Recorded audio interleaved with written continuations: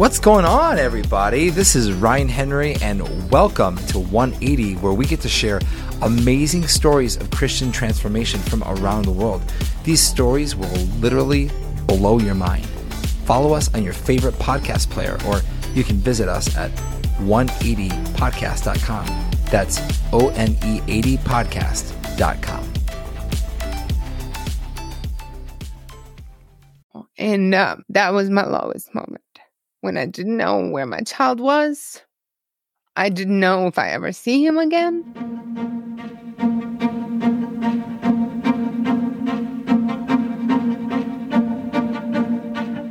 Sitting hopeless in her car, a desperate moment called for a desperate plea. In total frustration, Valeria cracked the dashboard with her fist.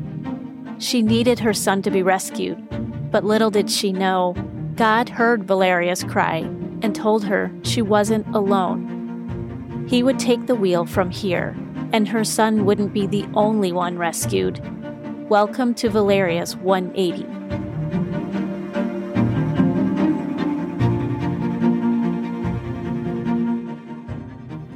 Friends, this is Margaret Araneta. I'm here with Valeria Cerreto. It's a privilege to hear from you today, Valeria. Thanks so much for joining us to share your awesome 180. Thank you so much for having me. Before we get started, we have a random question for you. What is the most thrilling thing you have ever done? Probably rode King the Ka roller coaster at Six Flags in New Jersey. I've never heard of that one, but it sounds scary. It was very scary. Are you a thrill seeker? A little bit, maybe a little bit sometimes, but now that I have kids, not as much as I used to be. Yeah, it does take away some of the thrill seeking, right? Being a mom. Yes, I'm afraid to look out of tall building's window when I grew up on the 10th floor of apartment building. Yeah. Well, thank you. Let's get into your story. You like to say you are a true Samaritan. So can you tell us where you're from and what that actually means? I am from Ukraine, and my father is Jewish, and my mother is Assyrian. And in the Bible time, children of Assyrians and Jewish people were called Samaritans. So that's why I like calling myself Samaritan. I've never met one, so I think I'd like to meet one, and I think other people like to meet one, so I make sure to share this with people that I'm a Samaritan. That's very interesting. And you said, like the woman at the well. I've heard you say that. The woman at the well. Yeah. That's great. Can you tell us what it was like growing up in the Ukraine for us who wouldn't understand?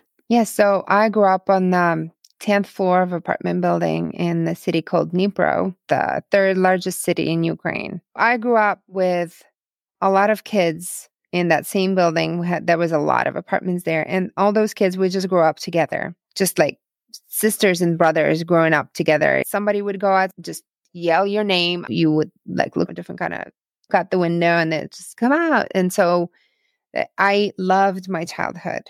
I just loved it. And I wish I could give the same thing to my kids. There's nothing like that here. So we would all just go outside and we would just play in front of our building. We had like playground, and like we would burn fires and cook potatoes in the fire. People would come out with random potatoes and just cook it in the fire and then eat it without salt or anything. It was lots of fun, and we would rescue stray cats, and it was so peaceful. I grew up speaking Russian. I grew up in a Russian-speaking city. I spoke both languages because my grandma, she spoke Ukrainian, but everybody else in my family spoke Russian. And my grandma lived in the country, so I would go to my grandma's country, and she had a fruit garden with all kinds of trees, like apples and cherries, sweet cherries, tart cherries, strawberries, like all kinds of stuff grew there. So I would just come out and I would just have a snack there or whatever. It was so peaceful. It was so calm. My childhood was amazing there, and my heart is aching for the kids who are not going to have that there now. Their childhood is ruined. A lot of kids died now, and it's just so painful to listen to this, to watch this happen to my birth country, my home country. The things that are happening there now is just, it's horrible. And I don't know, those kids, they're not ever going to have anything like that. They're not even going to have any kind of childhood. If they even survive, the kids die there every day. It's awful. It's really just so terrible to watch, even when you don't have personal ties. I can't imagine how hard it is for you and other Ukrainian people to watch this unfolding. Were you a Jewish home? Were you a Christian home? What was that like?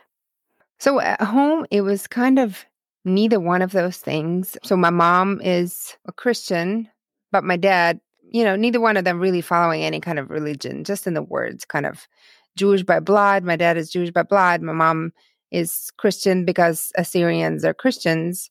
And so it wasn't really any kind of religion going on at the home, but I did go to Jewish school and Jewish camp for youth and kids. And so mostly Jewish. I grew up mostly Jewish in environment because I went to Jewish youth club and Jewish school and all those things that I was doing.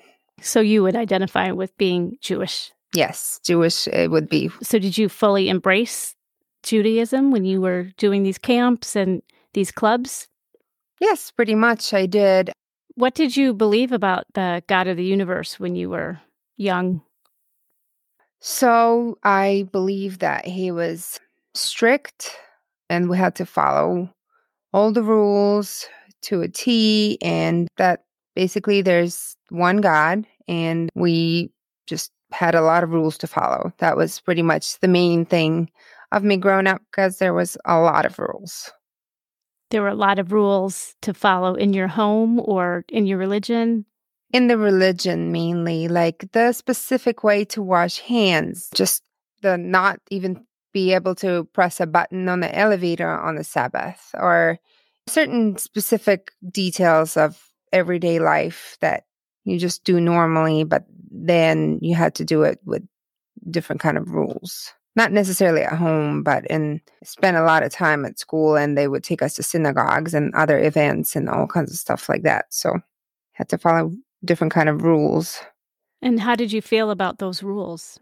Well, it's kind of overwhelming, and it made me feel nervous all the time that I'm not good enough, that I'm going to do something that wasn't good enough, do something wrong, and things like that. What were some other rules that you said there was the rules on hand washing? What were some other rules that seemed to have weighted you down?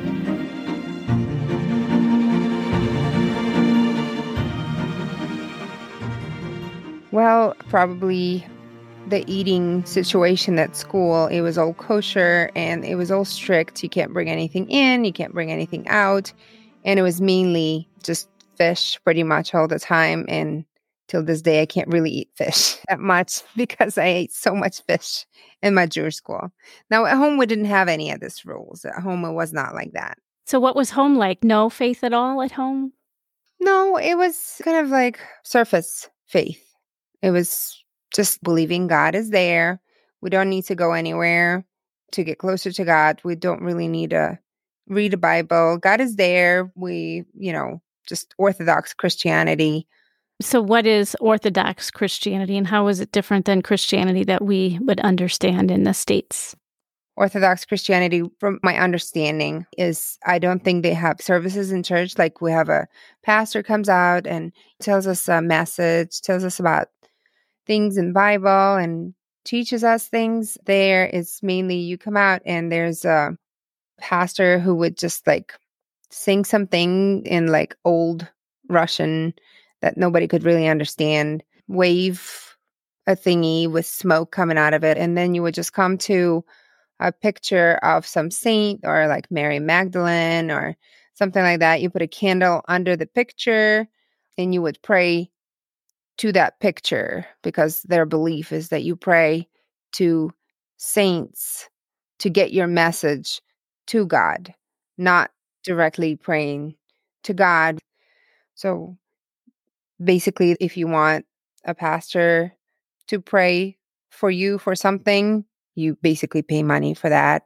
If there's a funeral, you pay pastor to pray at your funeral. So it's kind of very different there. Now, I don't know if it changed over the years because I moved 14, 13 years ago. So it might have changed now, but I wouldn't know.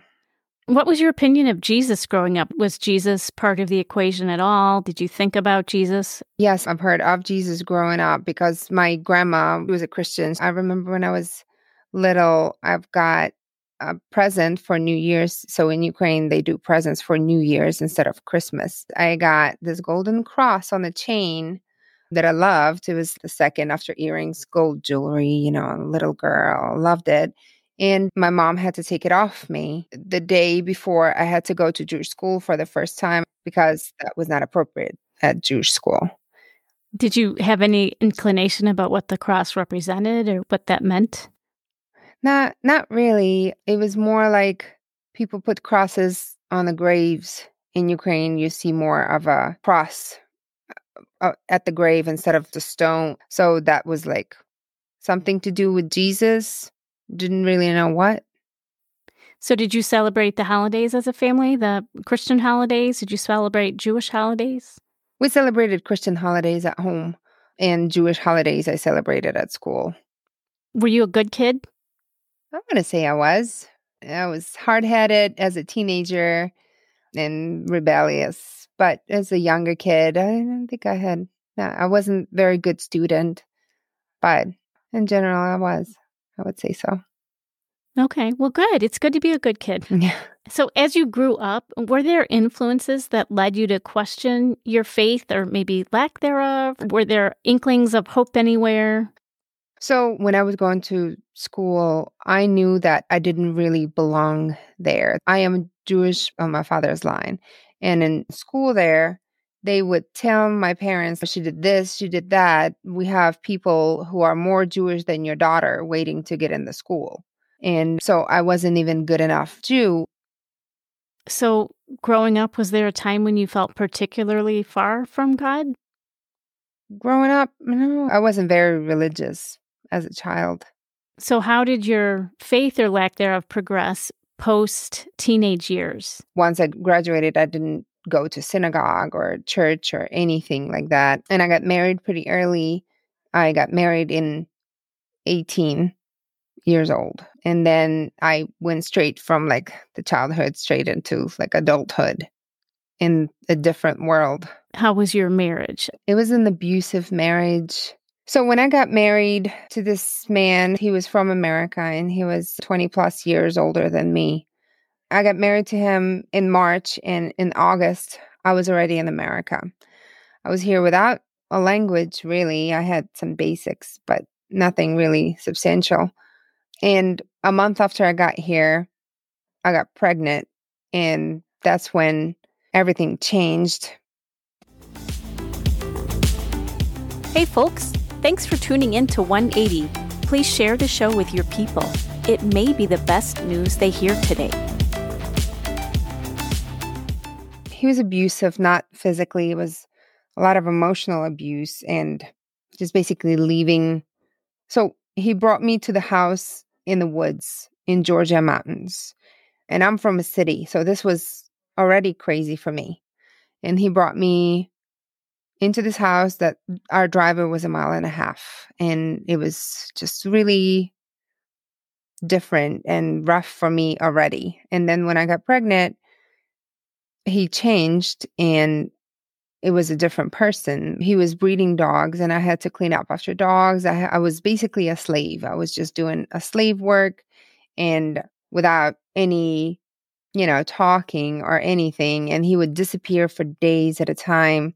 And we didn't do any kind of nothing, no church, no anything, no nothing. And it wasn't any different for me. So I didn't know what I was missing. I just knew that I was in another country without a language, with a stranger in the house, and I'm about to have his baby, and I can't leave because he wouldn't let me, and I can't drive. He wouldn't let you leave?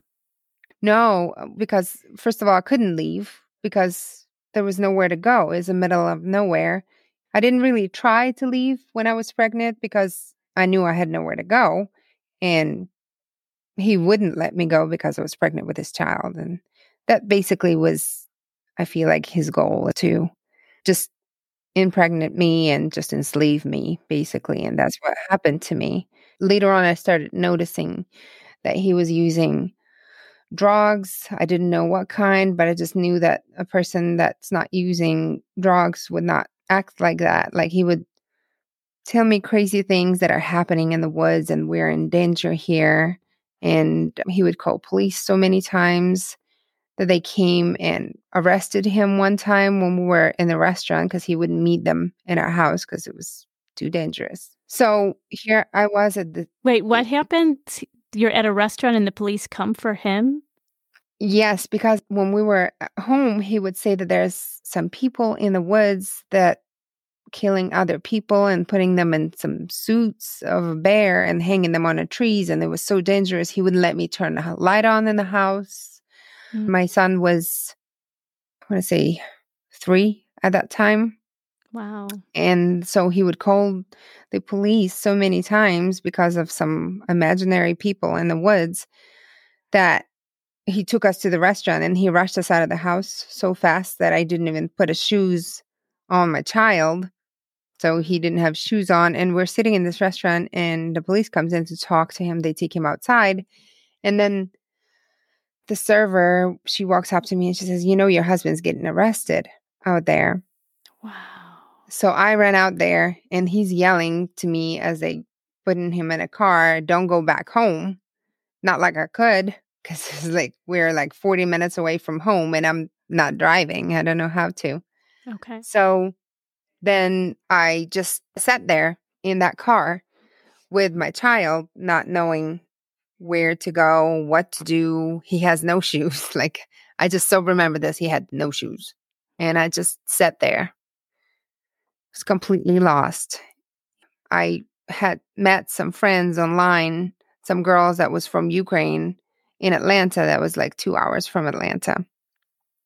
And one of them come pick me up and took me to their house. And I just stayed there until my ex's parents came and got him out of the crazy house. They actually put him in the mental institution. Oh, they did. Yeah. So when they got him out of there, he came back and he was just going so crazy. Like one time he shot a gun because he thought he saw something in the river. We had a river right in front of our house. And he shot something right next to my ear that I couldn't hear on my ear for like a couple weeks. It was so close.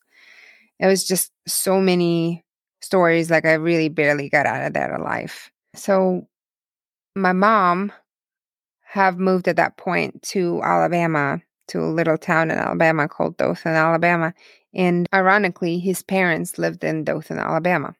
Your ex-husband's parents lived in that same town. Yeah, well, it's a neighboring town. So that was my way out. I tried very hard to save that marriage. I tried, even though there was no love. I had a child with him and child needed a father. And in Ukraine, we are raised as, mothers and wives and like in a very traditional way.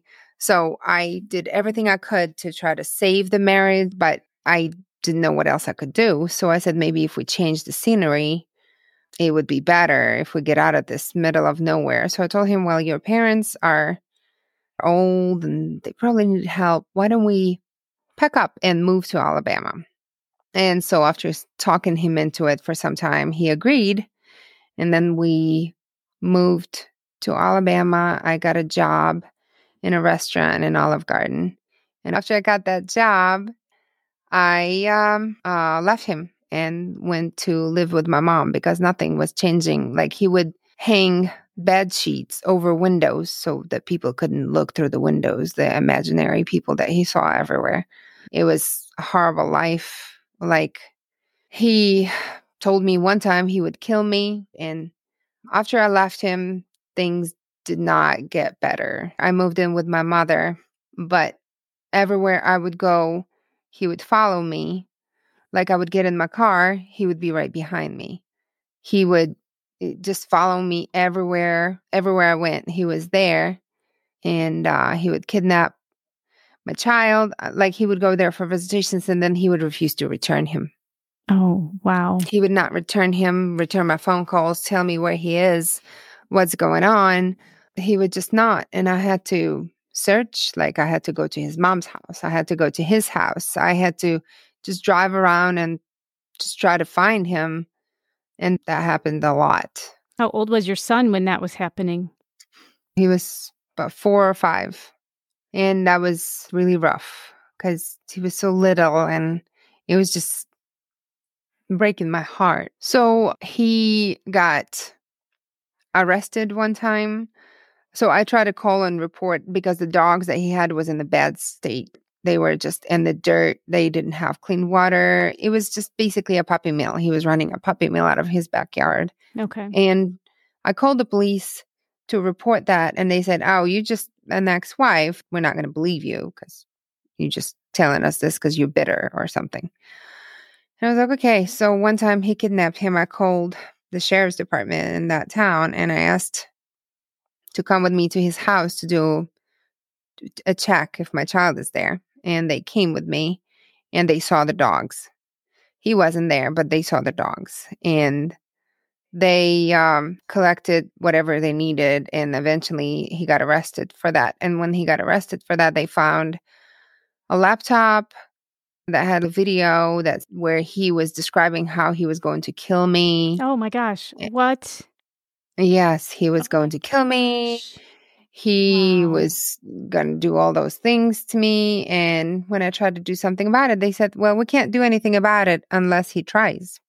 Really? Did you say that you got divorced from him? Yes, we got divorced. And there's also no parental kidnapping in the state of Alabama. So all those kidnappings, I call police and they say, well, go to court, which we did many times, many times. Wow.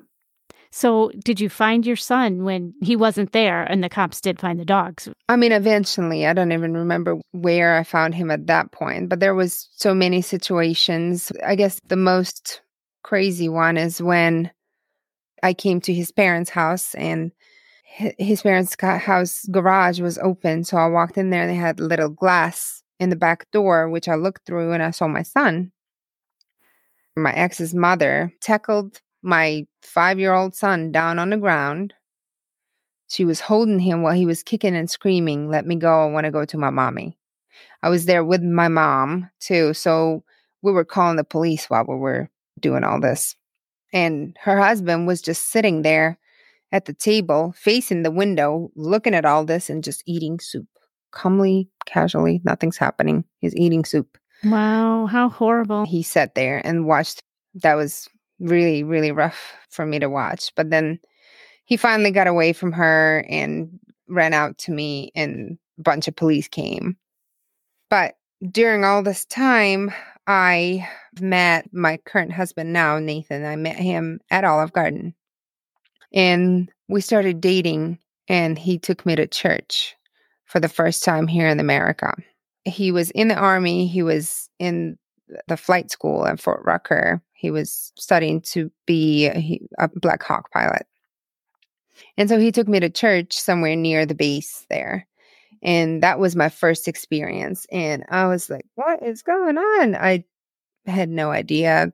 I'd never seen anything like that. And my eyes started to open like more and more. And I started learning more about God. And I was like, oh my gosh, I didn't realize that that's what it is. That's how it goes. And what was something that you were starting to see? Like, what was one thing that you could share with us? Well, the fact that I'm not alone and that Jesus is with me and he's not here to judge me and he's here to love me and carry me through the hard times and things like that. And that's what I was going through still with my ex. He was still following me and still trying to get my boyfriend at the time fired or get him in trouble of any kind, leaving him threatening notes, all kinds of things like that. One of the situations when my son got kidnapped, I knew of a lady that my ex worked with. They were friends. I stopped at her job to see if my son was there. He wasn't at her job. She was hiding him at her home. And I came to her work and I literally cried to her. I said, you're a mother. Can you imagine if somebody did this to you? Just tell me if you know where my child is. And she would be like, I have no idea. I don't know where he is. And after like searching for him all day, I got out of her business. I sat in my car and I just started crying.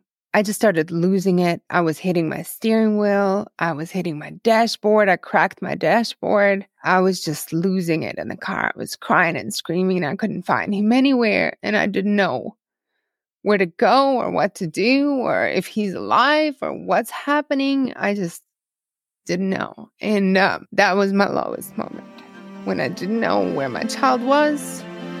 I didn't know if I ever see him again.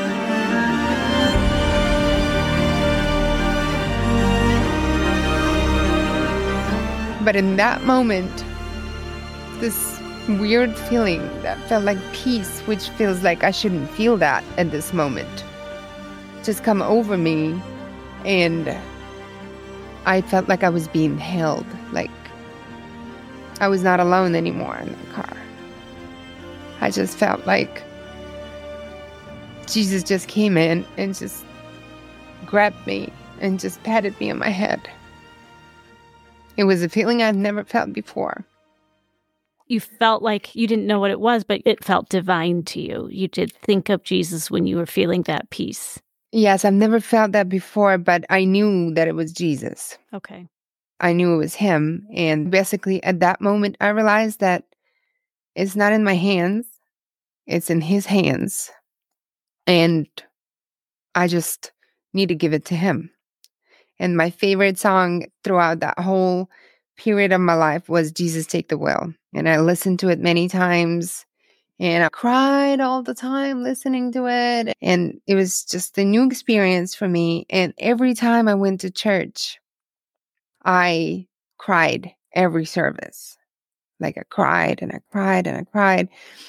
And it was just like, I just sat there and I couldn't stop crying.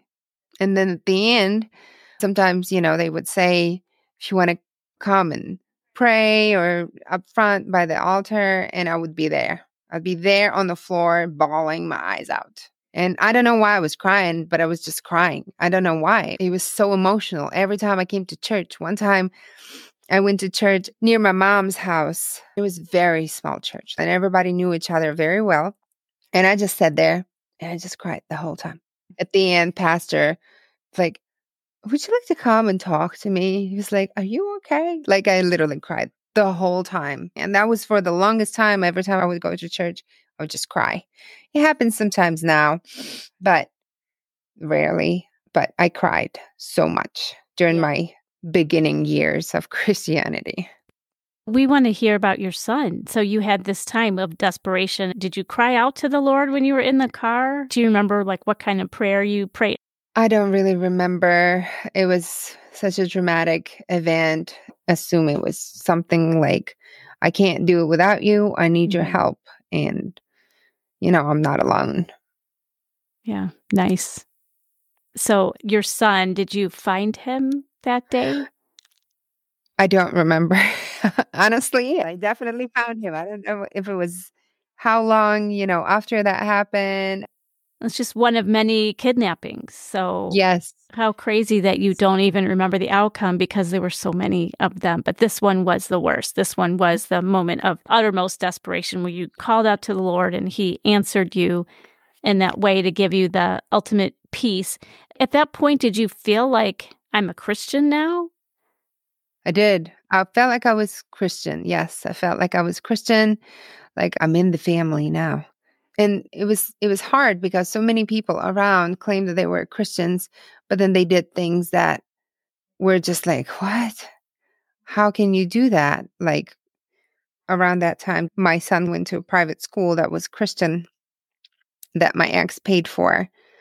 And the principal of that school, I don't know if they were friends with my ex or what, but at one point I came because my son was missing again. I came to school hoping he would bring him to school, and the principal reported it to my ex that I was at school. And so he didn't bring him to school. And then when I would come to pick him up, they told me that I'm trespassing and I'm not allowed to be there anymore. And so they would refuse to give me my child back. I have a physical custody over my child, and they would refuse and kick me off the property and things like that. But then after me becoming Christian and giving it to God, I just saw things getting in the right place. Now, not everything, but it was just so much peace in me that I don't have to deal with this, that it's not my job. It's not my responsibility. I tried to find ways around things. How do I do this? Maybe I should hide something in his house and like call the police to get him in trouble. Or maybe I should do this. Maybe I should do that. Maybe I should try to cut a corner here to try to get ahead. And then it was just so much easier where I just knew I don't need to do any of this. The counselor from school that I saw one time in the hallway saying hi to me, she came to court and she said, I don't think it's good for the child to live with this mother because she doesn't take care of him. She's a bad mother. She doesn't know me, never talked to me. The principal came out and said the same thing. His teacher came out with like a book of like events that supposedly happened to my son. And the judge was like, do you keep a book like that on every child? And she was like, no. So all these people, for some reason, tried so hard to take my child from me to help him, a guy who's got caught with drugs and all kinds of things.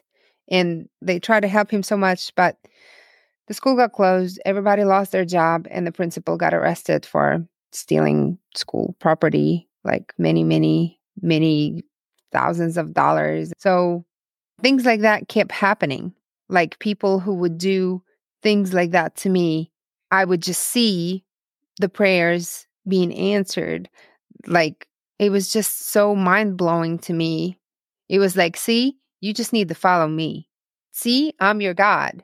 I'm Jesus. I got you. You don't have to do this alone. And that was all of those, one thing after another after another. I saw it as God showing me, you don't have to do anything. Mm-hmm. You don't have to get back to people. You don't have to do anything. You have to give it to me. Just surrender it to me and I will take care of you. Just trust me. Just trust me and just surrender. And it was really amazing feeling that I don't have to do this anymore. So you were talking about going to church and just sobbing for the first long time, just sobbing uncontrollably. What else was happening as you became a new believer? Like very often people are in the Word and they're understanding new truths about who Jesus actually is. And what happened for you? Well, yeah, I started to learn more about Jesus. I started to learn that he was actually not just a crazy guy. Like they taught us that in Jewish school. He was the Messiah. He was the Savior. And this love that he was given to me was just overwhelming because I didn't realize I had it. And then all of a sudden, I know I have it. I was just learning that he loves me so much that he just accepts me for who I am. That's what I learned, that he loves me and that I love him. So what was the 180 in your life after coming to faith and realizing this? So I'm raising my children and I'm hoping I'm doing a good job in raising them as a man, after his heart. And I just have so much peace in my life. We still go to court all the time. We just had a court past summer and I put my trust in him. My favorite part about this whole journey is the peace. The peace that I get, that he has it. I have no control over anything. He has it all. And I really should not stress about anything. But I mean, not that I don't stress about anything, but I shouldn't stress about anything. So just transformed my life completely from growing up in the Jewish school, basically with like Pharisees, all judgy and looking good in front of other people and doing all these things, but actually missing the whole point. And now coming to a realization that I was just missing it my whole life before Christ, and just completely changed the way I look at things, the way I process things, the way I accept things. So you said you're Messianic Jewish. Can you explain what that is to our listeners who might not know what that means? So Messianic Judaism is Jewish people who are completed Jewish people who believe in Jesus, who follow Jesus, who knows that Jesus is their savior, who accept that and follow him. And it's just like Jesus was. And Jesus's followers, they were Jewish. They were Messianic Jews. Mm-hmm. You said complete because he is the fulfillment of Judaism, the Messiah.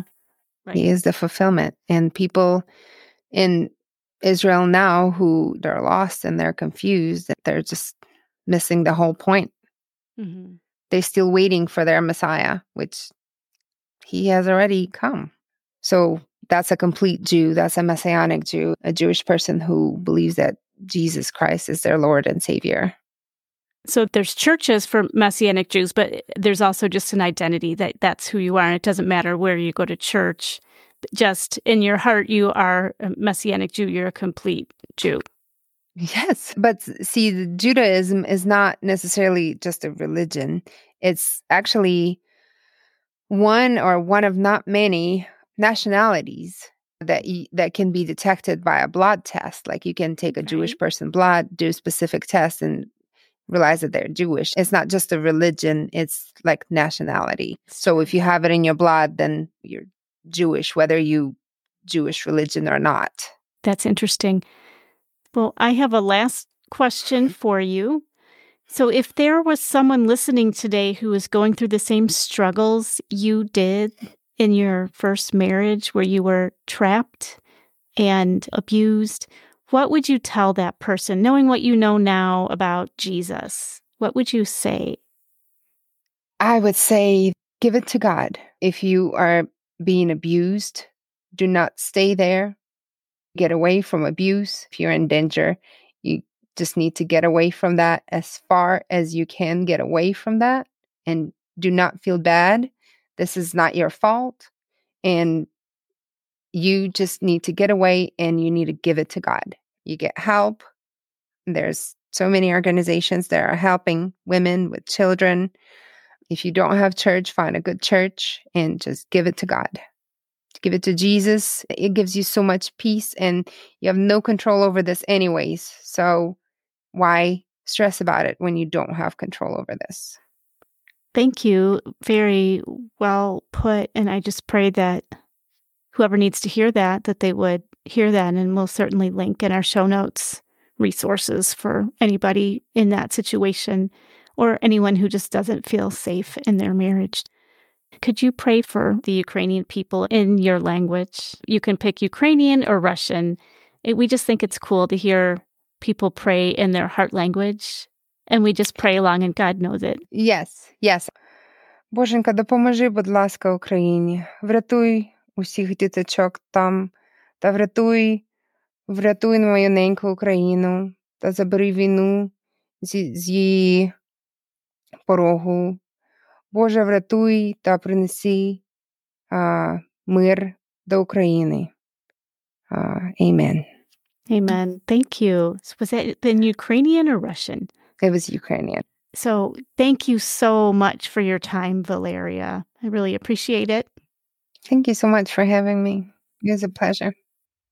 We have Blind Tony, who put together a poem inspired by Valeria. Beware when you think you're standing, lest you fall. That's a scripture that's applicable to us all. Because there have been times when we all have made plans and then unforeseen circumstances popped up and snatched the control totally out of our own hands and left us at the mercy of the wind. And we didn't know when, where, or how it was going to end. Just like Valeria punching the dashboard until it actually cracked. Frustration and aggravation. Satanic attack. Taking us all the way to our wits' end. But also opening the door for the Father to step in. Because scripture says many are the afflictions of the righteous, but he also says that out of them all he would save us. And he does over and over again. Great is his mercy. His love doesn't end. Jesus, Savior, please pilot me. Take control and set me free. This is Valeria's story. And once again, I'm wondering what's yours. God has the power to open up, break down, and enter any locked doors. Let us know your story at 180podcast.com. And for more of my poetry, check out Anthony Horton's Poems channel on YouTube. And remember, until the next time, here at 180, we love you, but God loves you even more. 180 is a production of One Way Ministries.